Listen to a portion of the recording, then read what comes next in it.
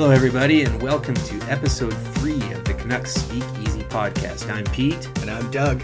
And Doug, let's crack a cold one here for this last unofficial day of summer. Let's do it. What do we got here, man? Today we're drinking Postmark Juicy Pale Ale. Sunny, tropical, hazy. That sounds perfect for the last day of summer. Let's have a cheers to Cheers. that.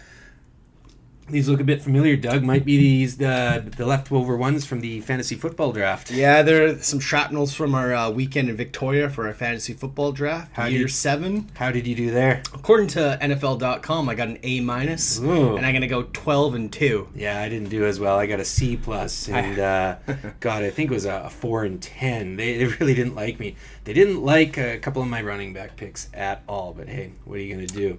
How's the rest of your week? Looking pretty good. Obviously had today off, which is nice. Today being a holiday, and then back on the grind tomorrow. And then looking forward to Thursday night football and waking up Sunday morning with a pot of coffee, some bacon and eggs, and watching the first week of the NFL. I'm going to be waking up who knows where on Sunday. I'm hitting the road. I've got my holidays booked coming up here.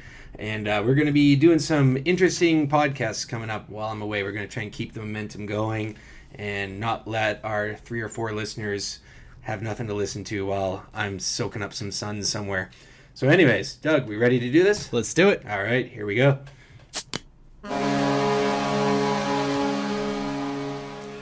So a topic I wanted to bring up to you today, Pete, and to all the listeners and Canucks fans out there is...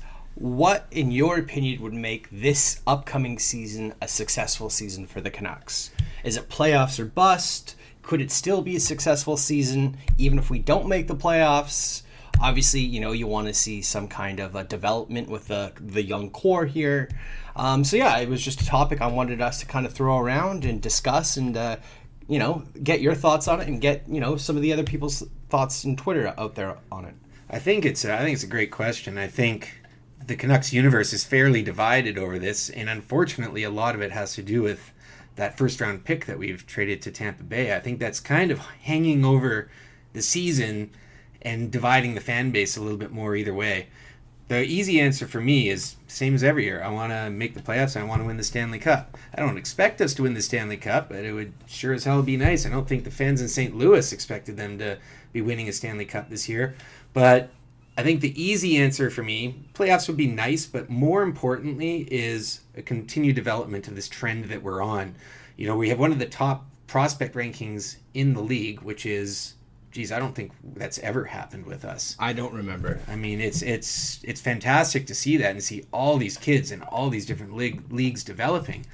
But I think to say, hey, we got to be playoffs right away, that would be great. I just want to see further development of some of these young kids. I'd like to see our prospect pool take another step because I do feel that some of our guys, especially in Utica, took a step, maybe not a step back, but they had tougher years last year. I did see a couple of reports come out recently that maybe it was Comets Corey on Twitter, but someone was reporting that Cole Lind and Jonah Gadjevich this offseason really worked on their skating. Mm-hmm. And especially for Gadjevich, to me, that's always been his biggest weakness. Yeah. Cole Lind, I don't know if he just was prepared for the grind of the AHL, and the AHL is a grind. It is not an easy league. Yeah, it's a very tough league. I mean, it's tough scheduling, it's tough travel, and it's a men's league when you're coming from junior. And that's a big jump to play against 18, 19, 20-year-olds to guys of all ages. That's a big jump. Yeah. But yeah, I agree with you. To me, look, the playoffs would obviously be great for this team. I do think even if they get swept in the first round, it's just nice that you get that experience and you kind of know, okay, this is the level, once you get to the dance, this is the level of intensity we need to play at to actually, make a run here. Mm-hmm. A lot of people, and I get it, are saying that this draft year, it's a very deep draft, and to give up a first-round pick, they're upset because of how deep this draft is. I would argue if this draft is so deep, then you should still be able to get good players in the second and third and potentially the fourth round. Well, the Canucks have done pretty well with later picks. I was looking at a lot of teams around them, and I also went over, I didn't do the last 2 drafts because it's obviously the one in June just happened. Too early. And 2018 is also still too early. So I'm back to 2017, 2016, and 2015, and I looked at the last half of those first rounds. In 2017, there's only 3 guys really that are regular NHLers from the last half of the first round draft, maybe 2 from 2016. This kind of was a trickier one to gauge. And then there's 8 from 2015. 2015 does, by now, obviously with a little bit more time in there, it does have a bit more of NHL regulars in there than the others. But what that shows is that you're not getting guaranteed with that first rounder. You're not guaranteed that, hey, this is going to be a star player. No, and I think, every player's development is a little different. Some guys are ready to play in the NHL right away, like a Podkolzin. If he didn't have that 2-year deal in the KHL, he'd be in the NHL this year. I think most people thought, outside of Hughes and Kakko, he was the most NHL ready. There's always a different arc, and I think situations definitely, the situation a player finds themselves in, and obviously injuries, can always set back a player's development. I mean, Edmonton looks like, a place where, prospects go to die unless you're Connor McDavid, and even then, I feel sorry for the guy. Well, yeah, they had, a few other guys. The Nuge just turned out decent as well, but we're talking the first overalls. It's the guys afterwards. Like in 2017, I'm looking at Kyler Yamamoto right now as one of those guys in the last half of that draft. The only other guys really in that last half of the first round that has turned out would be Robert Thomas, Philip Cheadle, and Henry Yokoharu. But even like Yamamoto, he hasn't done a lot. Was Klim Kostin in that draft, or was that the next year? I believe that might have been the next year. Yeah, I think that was next. Okay. But yeah, all that being said, I know, like you brought up, everyone's really upset about giving up the first round pick to JT Miller. I didn't love it. I didn't think, Tampa, was trying to shed salary. So I didn't understand why we're giving up a first round pick for it. But I think Miller does make this team better. And there is a caveat. It is lottery protected, which is great. But I guess that begs the question. Would you rather make the playoffs this year and then give up that pick next year where it's not lottery protected, or would you rather miss the playoffs, guarantee that, you give up the pick this year and it won't be lottery protected, it will be lottery protected. So if you make the playoffs, you don't have to worry about it being like a top 10 pick or top 14 pick, I guess it would be. Or, would you rather not make the playoffs, get another high selection, and then potentially give up another lottery pick next year? To me, honestly, it doesn't really matter. I want to see the team do well. And if the team does well and misses the playoffs, well, okay. So we get our first round pick. Mm-hmm. That's a nice kind of bonus at the end of the season. But if we do make the playoffs, we lose that first rounder, then all of a sudden we got that first rounder ready for next year. Yep. And we're now going into another season after making the playoffs with our own first round pick. Well, and I know Benning in a recent interview said there is a chance that they could recoup a first round pick, during the course of the season. I'm sure a lot of, fans out there rolled their eyes. Sure. I mean, you never know how the chips fall, right? I still like this team. I think we will be a competitive team this year, and I think we can. I do believe it can be a successful season regardless of us making the playoffs. But the other thing I have to say is that if Pettersson is as good as we all think he is, then this team should be right on the cusp of making the playoffs. And we shouldn't be worried about giving up a lottery pick. With that first round pick we gave up for JT Miller, and I don't think Pettersson is generational, but he's definitely top tier elite. See, I think he is generational. I think he's that good. I've watched a ton of him this year, as I know you have as well. He can do things out there that very few players can. I do believe, and he's bulked up, it looks like, over the offseason too. I do believe he is generational. I think he is really, really good. And I think they're being very smart with how they're building the team around him. I don't think they initially thought Pettersson would be the centerpiece that he is, but they knew they had something there. And I think they've drafted and stocked the cupboards very well all around them. And that's the other thing with having these prospects, is that those prospects can be flipped for later picks or roster players as needed. We actually are starting to develop assets, and this is something that we've had trouble with doing, with handicapping contracts as well. And I think that we're with Pettersson, the expectations are now that we can start to see the playoffs. We wouldn't be able to even discuss it, I think, without Pettersson. Mm-hmm. So for me, though, it's I don't want to spend the whole season talking about this first round pick. Whatever, we've traded it. Let's move on. Yep. JT Miller, I've been a big fan of. I've had him in my hockey pool a couple of the last couple of years. I really like the guy. I see what he can do. And I think that wherever they use him in the top 9, he could be playing on the left side with Petey or centering the third line. I think Canucks fans are really going to like this guy, and I think with him and Ferland coming in up front, it really brings something that we haven't had, and it's depth. And we all of a sudden now can actually talk about a top 9. Vancouver for the last 4 years has been a top 6 and a bottom 6. For me, that's one of the biggest things is can we get scoring out of our top 9? And that's just something that the last couple of years hasn't really happened a lot. No, I tend to agree with you. I definitely think that added scoring depth is key, and also just the compete level. Guys like JT Miller and Ferland, they do have a high compete level. Jordy Ben on the back end, he's another guy that has, a really high compete level.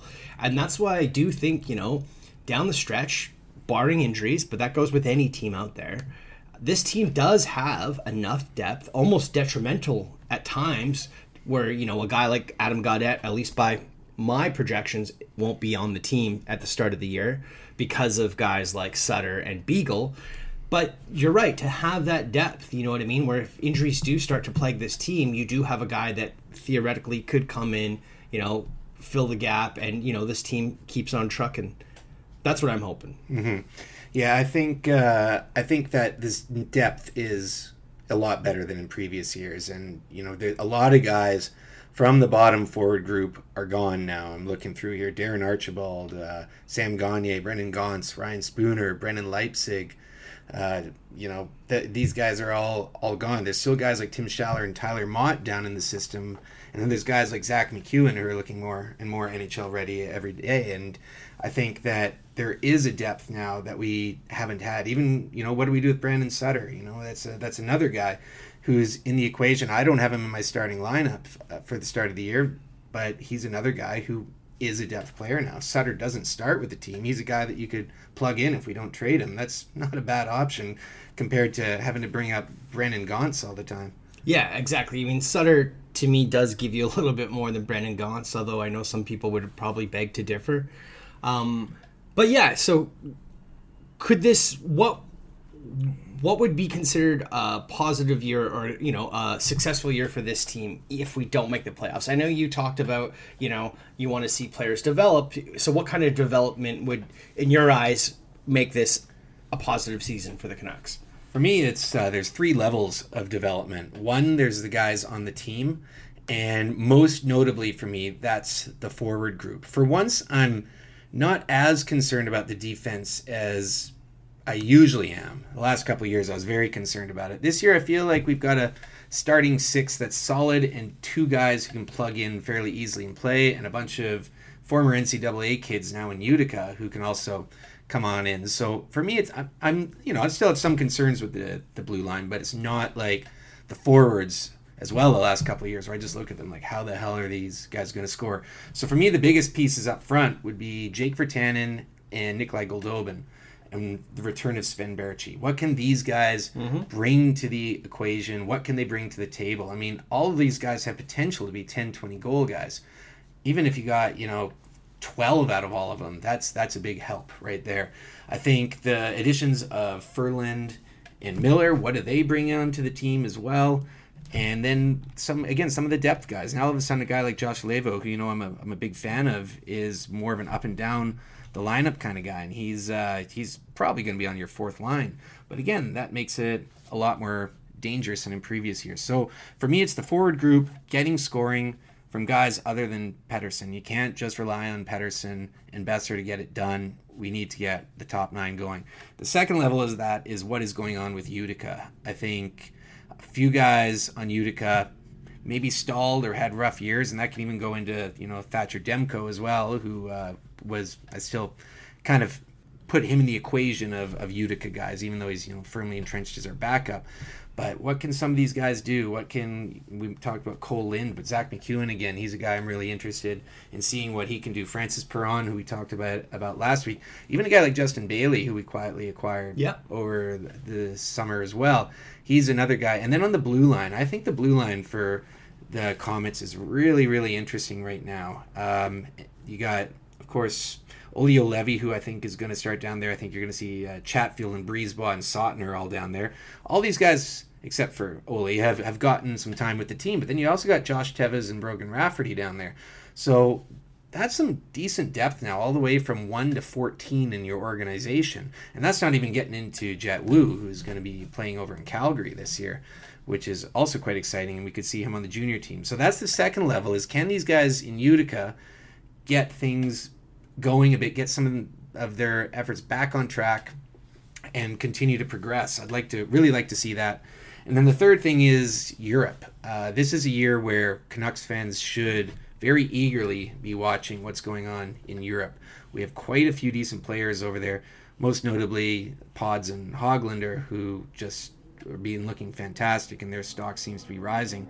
But there are quite a few guys over there that are worth keeping an eye on and what they do, because they are other assets when they're able to come over to NHL and when their contracts run out with their pro teams over there. Yeah, well, another guy that Canucks fans should definitely be keeping an eye on, he's been getting a lot of publicity lately, is Tony Uutinen. Mm-hmm. He's another guy that, is quietly creeping up the depth chart in the Canucks, defensive depth chart that we have. Yeah, I mean, for me, I think what can make this a successful season for the Canucks without making the playoffs, I think it's just that they're competing in every game, that they're, and I thought their compete level last year was better than the previous year. But, just at the compete level in every game, and that was what was great about last year. As critical as people want to be about this team, last year was the first time in about 4 years that I really enjoyed watching this team. Besser's rookie year was great as well, so I will actually put a caveat that was entertaining. But last year was really entertaining. Almost every game was a great must-watch game, for me anyways. So to me, it's just that compete level. The fact that they're in every game, it's going to be, are they the best team in the league? Absolutely not. But they're going to be a hard team to get those wins against, to get those 2 points from, at least in my mind. And, I think that, as long as their compete level is high and they're competing every night and they don't just totally collapse near the end of the year for that final playoff spot or final, 2 playoff spots, to me, that's a very successful season.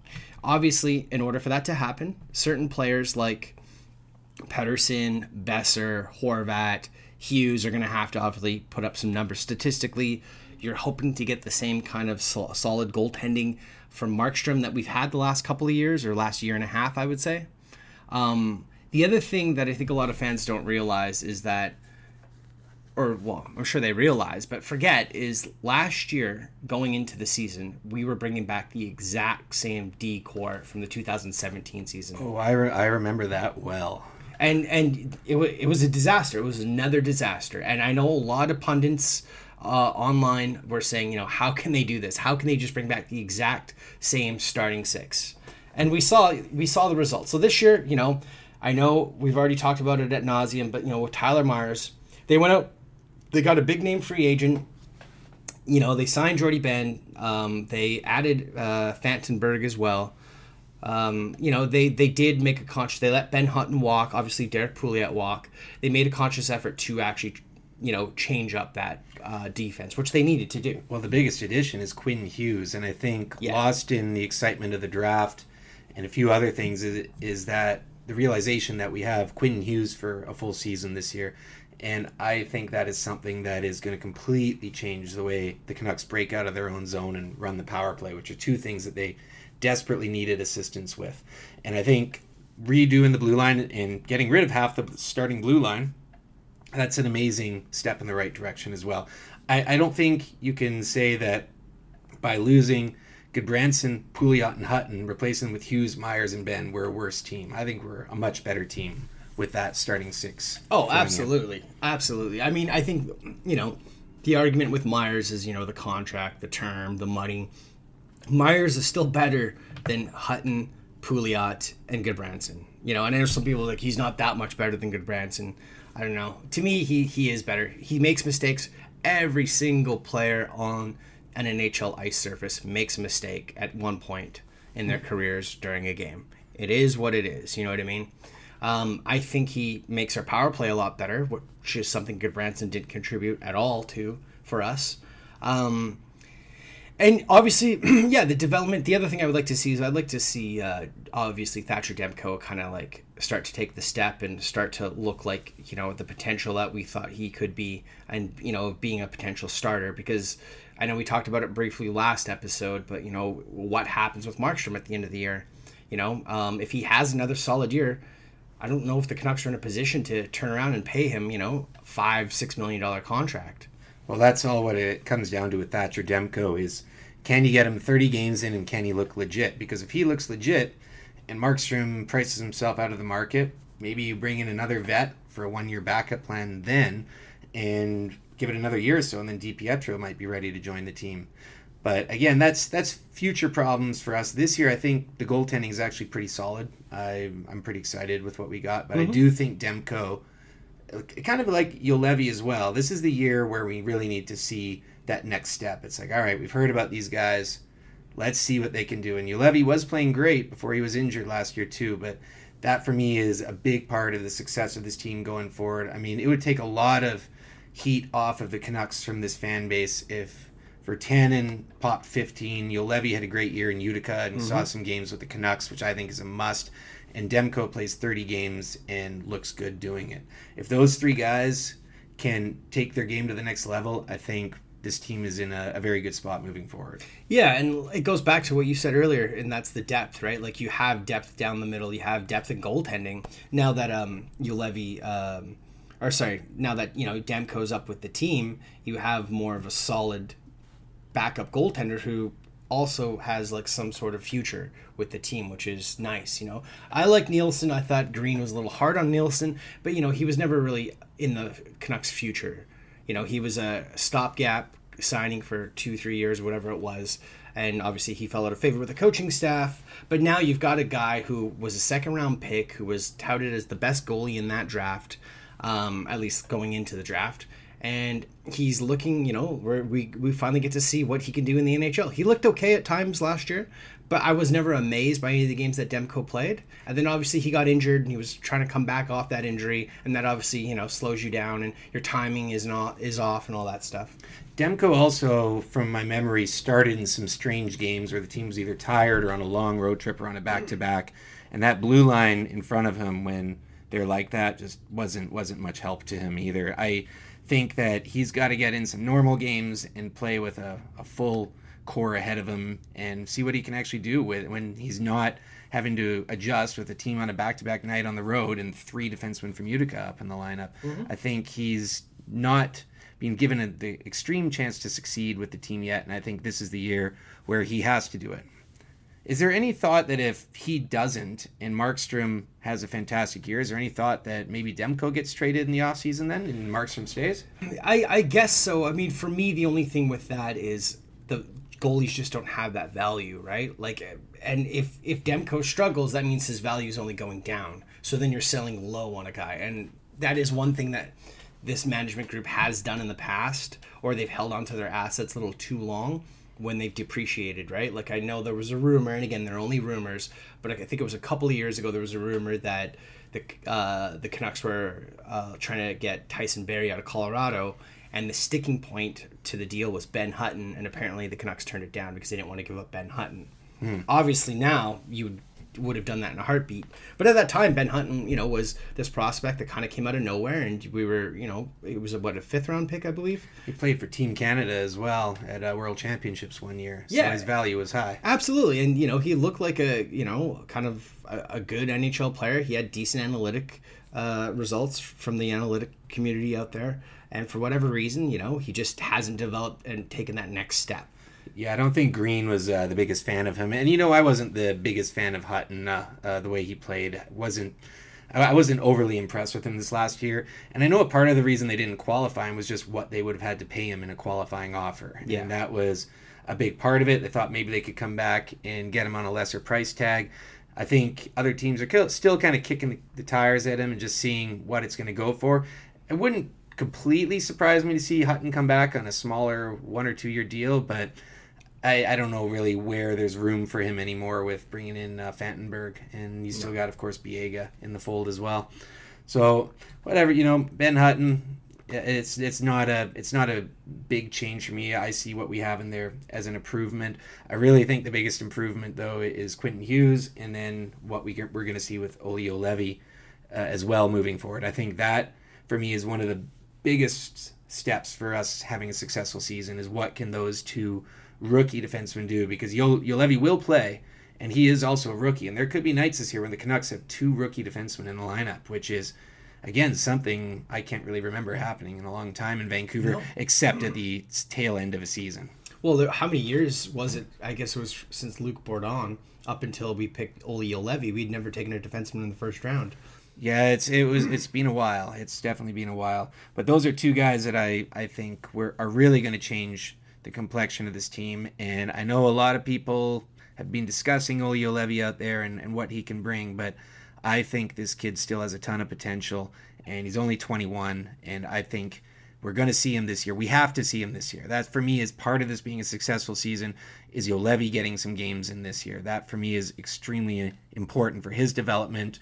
Whether or not he's the first call-up, I think it depends on what happens with the injuries. When are the injuries? Who is it to? But I do think we will get to see Juolevi at some point this year, and that's something I'm very excited about. And I'm really sure he's going to come back and have a very good year in Utica again, just like he was doing before he was shut down. And from all accounts, he's on track to play and be ready. I do wish they hadn't said that he's going to start the year in Utica. There have already been some announcements about that. I would rather that he comes into camp and has to work for that spot, but I don't think it's anyone's surprise that the plan is for Olli Juolevi to start the season in Utica, especially with already carrying 8 NHL defensemen. Yeah, I mean, I think there's a chance. I don't think it'll happen, but if he did come into training camp and just blow the doors off of everybody, I think he could make the team. I mean, I will give this management group credit. In the past couple of years, there have been guys out of camp that have made the team, and they've turned around and sent guys down. Like last year, they sent Sam Gagner down because Tyler Mott made this team out of training camp. So I don't think that's going to happen with Juolevi, but I think if he did just blow everybody away at training camp, I think there is a chance he could make the team. Do you think there's any positivity gained for the, experience of the team to make the playoffs and just get swept in the first round, get steamrolled? It's not the worst thing that would happen. You look at the teams that have the last 2 Cup winners, for example, St. Louis and Washington. So St. Louis, out of the 4 years before that, they made the playoffs 3 of those years. And they had consistently done it, and they lost in the first round, the second round, the conference finals, and they did not make the playoffs in there as well over that period. So they'd seen everything. But the fact is that they're in the playoffs. And the same can be said with Washington. Before they won the Cup, they were in the playoffs the 3 years before that, losing in the second round all 3 years to the Penguins 2 of those years. And there's something to be said for gaining that experience. I mean, yes, St. Louis didn't make the playoffs in 27-18, but they were in the second round the year before that and the conference finals the year before that. So Vancouver, on the other hand, it's been 4 years now, and 5 of the last 6 where we haven't made the playoffs. So I think there's something to be said just for gaining that experience. I think it's not the worst thing in the world to make the playoffs and lose and get that experience. I agree. I mean, I think the playoffs, it ups the ante, right? A lot of the times the regular season, you're kind of coasting along, you're waiting for the season to end, especially if you're you look at Tampa Bay last year, right? They kind of coasted, although, they were on fire during the regular season, but they weren't ready for the intensity, at least in my opinion, come playoff time. And I think it just kind of gives this group and this core that we're building, okay, this is the next step, that you have to take, and you have to sacrifice your body and sacrifice, and fight for every square inch on the ice in the playoffs. And I think there is good that could come out of it. I know some people, and I'll admit, in the past, I don't want to go and turn around and start giving up future assets just to make the playoffs. That's not what I'm saying. If this team can just be competitive and make the playoffs, with little to no change in the current roster construction, I'm all for it. Do I want them to start giving away players like Tyler Madden, Jet Wu, future first-round picks just to add an extra body or two? No, absolutely not. But I definitely think there is experience and lessons to be learned by making the playoffs and getting beat by a good team and knowing what you have to do to go on a proper Stanley Cup run. I think guys like Madden and Wu, there's no way they would be traded this year. But given the recent depth and acquisitions of our prospect pool, years 2 or 3 from now, they could be a fantastic piece of trade bait to acquire someone that we need. That's something else right now that is on track with us is again, like I said before, kind of stockpiling these cupboards. But I think that it's not the worst thing in the world for us to lose and go in with the team that we currently have right now and not really make any changes to it. If we were to go in, make the playoffs with the guys we got some good playoff grinders in there, guys like Myers, Roussel, Ferland. It's Miller. There's guys who can play there, and the Canucks won't be pushed around like they've been in the previous years with that sort of team in the playoffs. And again, it's, you mentioned Tampa Bay going in and not having to play meaningful hockey for like 2.5 months, essentially. And you look at the teams that were fighting every day. St. Louis and Colorado are two that came to mind, and they came in and upset people. And if the Canucks get into that battle where all of a sudden in mid-January they're right in there and they're able to hold pace, that alone right there, that's some great development for this team, because they did trail off down the stretch. We all know of Pettersson's kind of fallout down the stretch, but the whole team fell off down the stretch. Once Pettersson stopped scoring, we don't have a top 9 that can really put the puck in the net. And the whole team just kind of suffered from that point on. I think the playoffs for me, like I said, that's the goal. The Stanley Cup's the goal every year. I mean, I'm also realistic and know that's very unlikely. I'll take it in a heartbeat, but the playoffs are always my goal. I'd much rather be in the playoffs and have a later first-round pick, and of course we wouldn't have it this year, than to not make the playoffs and be talking about the draft lottery. I'm sick of talking about the draft lottery. We always talk about the draft lottery, and it's always the same thing. It's like, oh, this will be the year we're due, and we only fell 2 spots this year. I'll tell you this, man. I've been more disappointed with our results in the draft lottery than I have missing the playoffs. Yeah, and also on the same note, though, there's a little bit of karma to that. If we were top 3 that one year, we may not have ended up with Pettersson, or if we didn't fall to where we did, well, we probably still would have taken Hughes. It sounded like the Canucks are pretty high on him, but it's worked out okay with wherever we're picking, and we've gotten some solid picks in later rounds as well. So again, that first round pick, like, come on, Canucks fans, that can't be the story of the season. I know it's a part of the story, but the real story this year and what we should all be talking about is Pettersson now is the NHL Calder Trophy winner. He's going into his second year.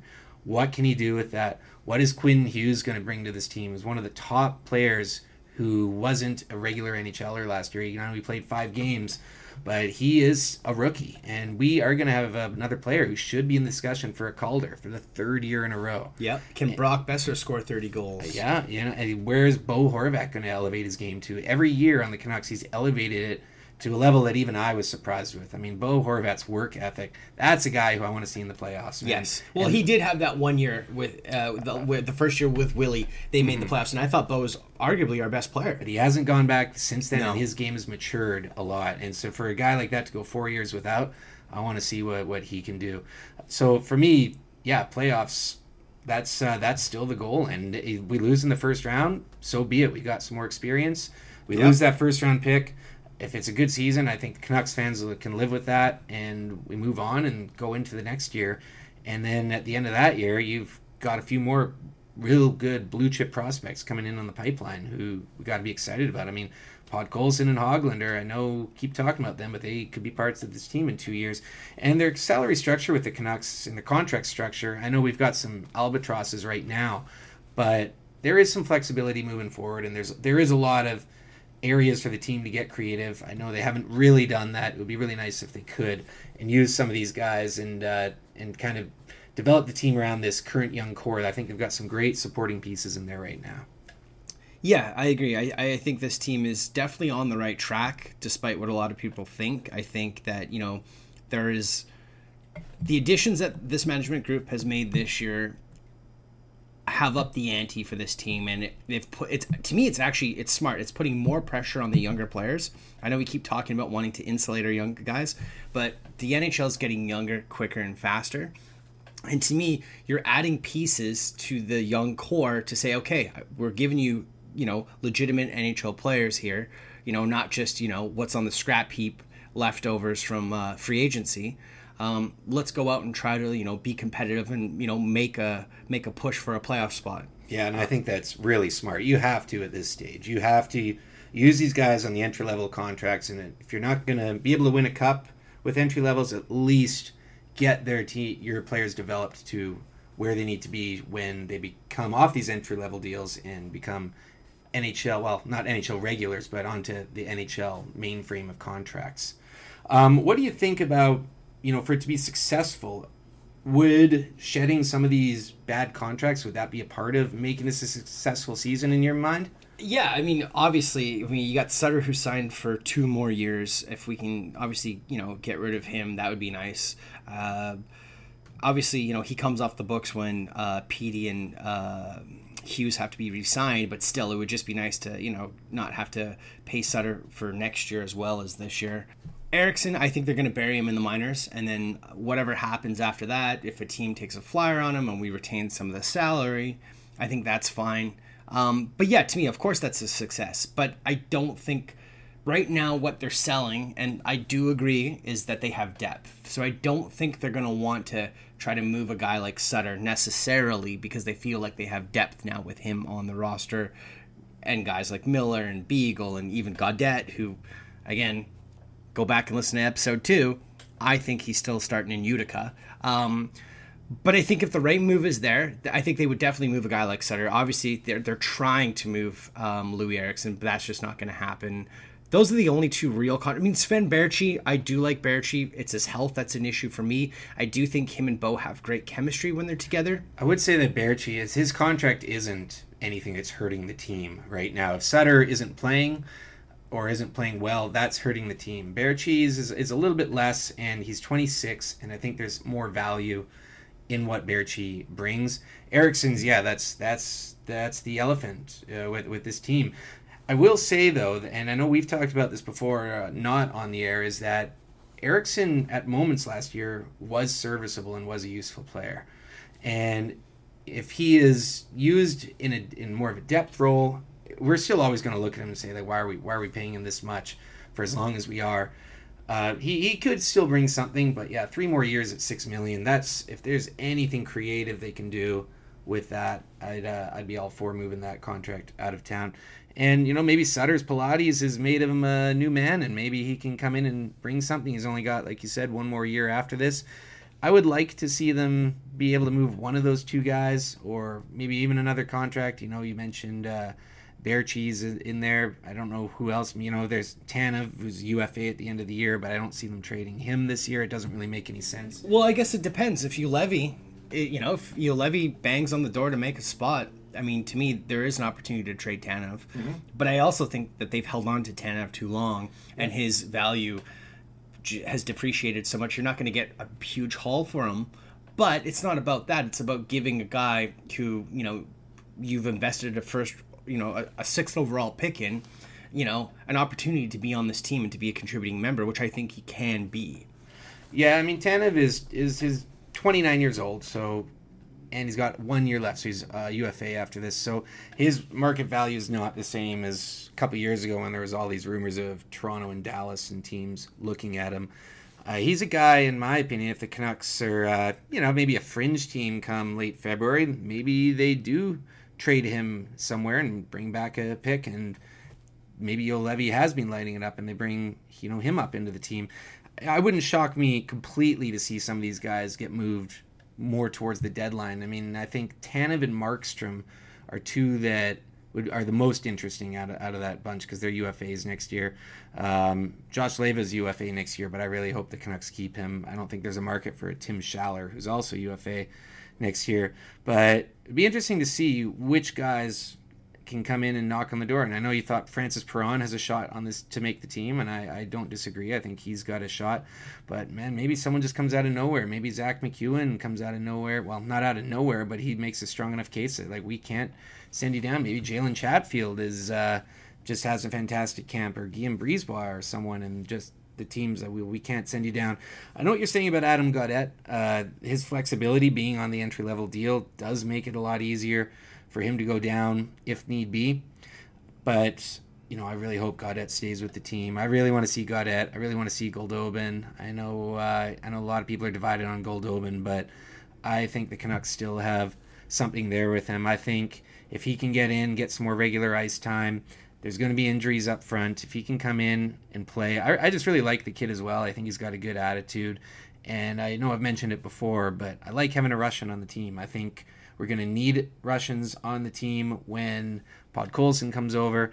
And if the last two Russians, Goldobin and Tramkin, both left under kind of unfavorable circumstances. Don't forget Burmistrov. Oh yeah, and I did forget about Burmistrov. That brief cup of coffee he had with the team. I think that that's something that we have to consider, and I want to have some sort of Russian presence and not a Russian stink kind of hovering over the team when this kid comes over, because I'm super excited about him down the pipes as well. And I believe after Hughes, so I still consider a prospect, I believe Podkolzin is our best prospect right now. Oh yeah, I totally agree with that. Like, to me, I think this can be a successful season for the Canucks, regardless if they make the playoffs. Again, just seeing that, development of the young core taking shape. Obviously, you've got a full season of Quinn Hughes. We're going to see Elias Pettersson, who looks like he's put on maybe, 15, 20 pounds of muscle in the offseason. Brock Besser, can he finally hit the 30 to 35 goal mark? I think he can if he can be healthy, especially if he's playing on the wing with Pettersson, right? Bo Horvat seems to legitimately have decent wingers now. Last year, gone are the days when Horvat's, got a carousel of random guys playing with him. Baertschi and Horvat have obviously shown chemistry in the past, but with Baertschi's health issues the past couple of years, we haven't been able to rely on that, as a consistent line mate for Horvat. So yeah, I do think that this team can be a successful year regardless of the playoffs. Obviously, I agree with you. The goal is to make the playoffs. I think it'll be great development for all the young group of players we have in this team. And yeah, those are kind of my final thoughts on that. Do you have any final thoughts on this, Pete? Yeah, I got just a few things. I think we got to look at where they actually fit in terms of the conference, in terms of making the playoffs. Where do you see the Canucks in the division at the end of the year? So last year they were 5th and they were 12th in the conference, but that's because the bottom 4 teams last year were all in the same division, in the Canucks division. The Canucks finished ahead of Anaheim, Edmonton, and LA. But where do you think the Canucks can improve on a 5th? I think they're going to be 4th. I think they're going to be in a tight 4th, I think, with Arizona. But I still think right now in their division, I think Vegas, San Jose, and Calgary will probably again take the top 3 spots. And I think that puts Vancouver in a battle with Arizona for the 4th spot. And then on the other side, this is where it gets interesting, is because that Central Division is pretty strong. I don't think Minnesota is going to get in there, but I think Colorado, Dallas, St. Louis, Nashville will all probably get in. I think Winnipeg's going to have a tougher time this year, but I still think Winnipeg is very much in the mix. And then the Hawks are looking improved too. So let's say 5 teams get out of the Central. That leaves the Canucks on the outside looking in again on that conference. I know that the West is more up for grabs and anything can happen, but do you sort of see where the Canucks are right now? I think I'm going to put them at 4th in the division and 9th in the conference, but I think it's going to get pretty tight around that, probably 7 to 11 spots in the conference. Do you have kind of any thoughts on where they'd finish in the division and the conference? Yeah, I definitely think they'll probably finish 4th in the division. At best, they might be able to finish 3rd, but I'm thinking it's probably closer to 4th. I think San Jose will definitely be leading the Pacific. You'll probably have Calgary under them. And then I think it'll be a toss-up between Vancouver and probably Arizona. Where's Vegas?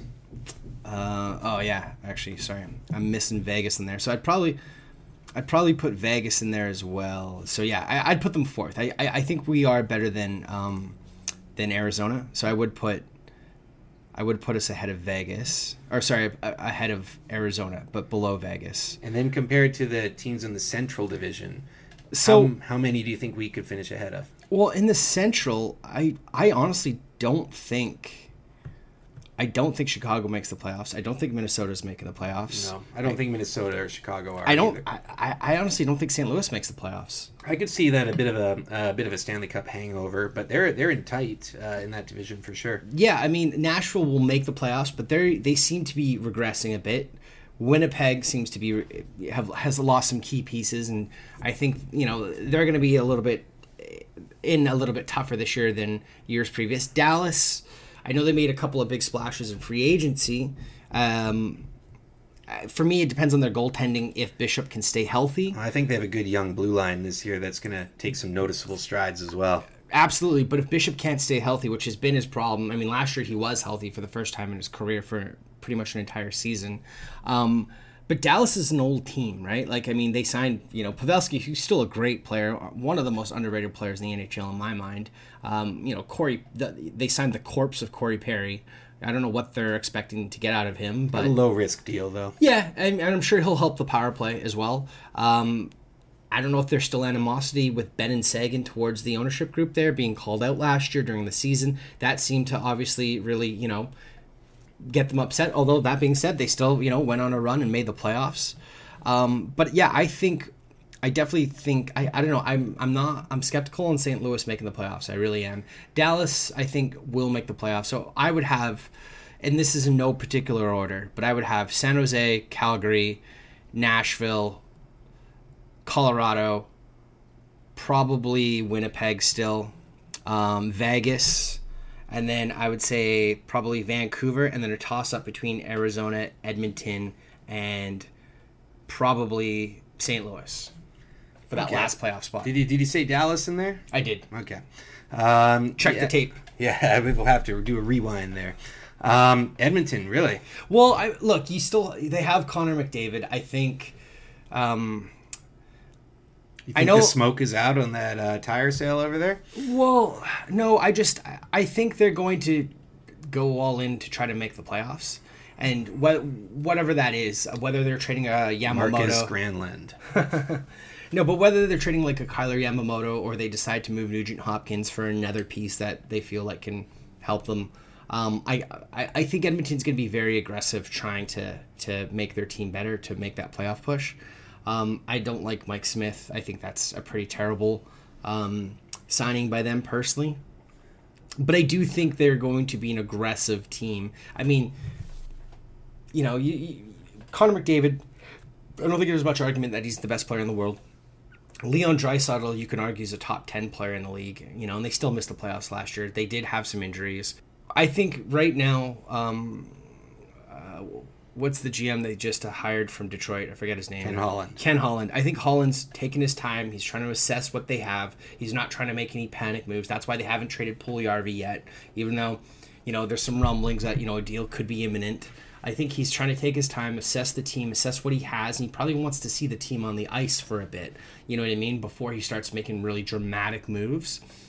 But, I think, again, I think the Canucks will be better than Edmonton this year, but I think Edmonton can be that team, vying for that final playoff spot down the stretch. I really do. And then what do you think about the two California teams, the two other ones, not San Jose, the Ducks and the Kings? I think they'll be two of the worst teams in the entire NHL this year. Yeah, I think they'll be the bottom two in the division as well, probably in the conference. Minnesota, I think, has a chance to be one of the worst teams as well. Those are really... I don't see Edmonton being in the playoffs this year, but I understand where you're coming from with McDavid and Draisaitl.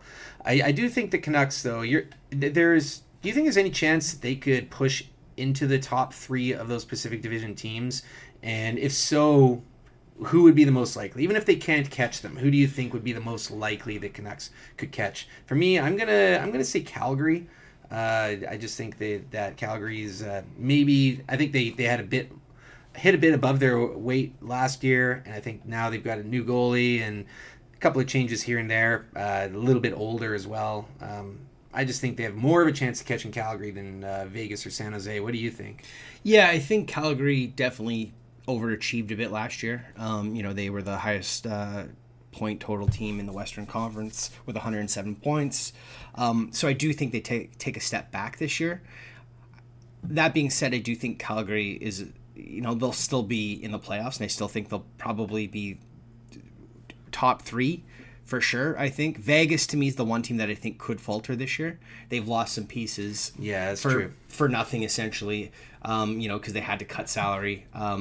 So Vegas is the team that I think could take a step back. Look, Marc-Andre Fleury's been absolutely fantastic since he's gone to Vegas, but he is getting older. He is a guy whose body, has shown signs, prior to him going to Vegas of his body breaking down.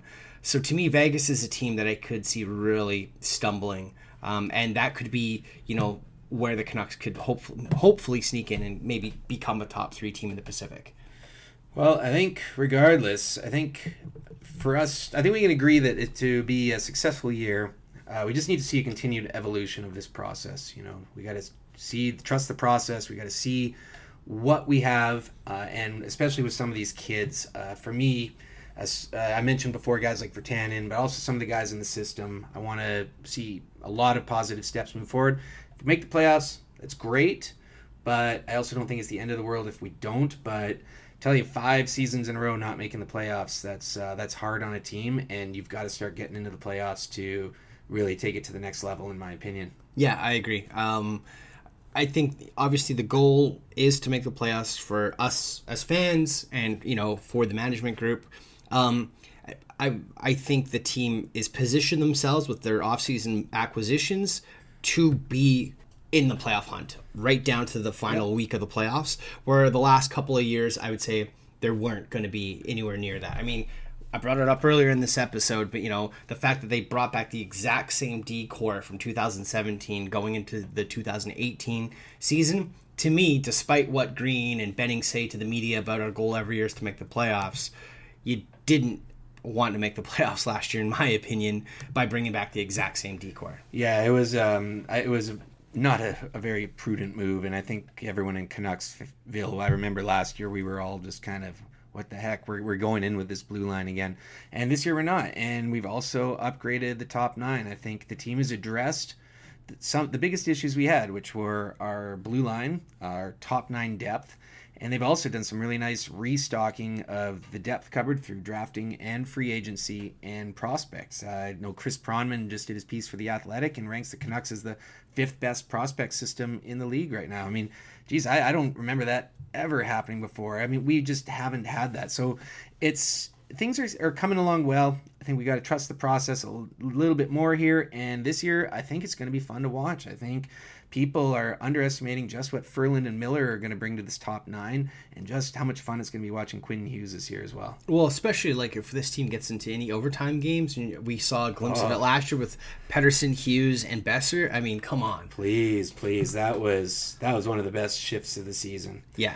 Well, what is it? October 2nd is opening night? Yeah, I believe so. Well, geez, that can't come soon enough, can it? Free pour, open floor. And for our final segment this week, Pete, what whiskey are we drinking this week? This is a nice one. It's called North Star. It's from the Speyside region in Scotland. It's a 10-year barrel-aged whiskey. This is one that I bought in Scotland. My sister's over there, so every time I go over there, I like to bring back something a little bit different. So yeah, this is, you'll like this one. It's got that kind of port barrel-aged flavor to it. It's a nice color.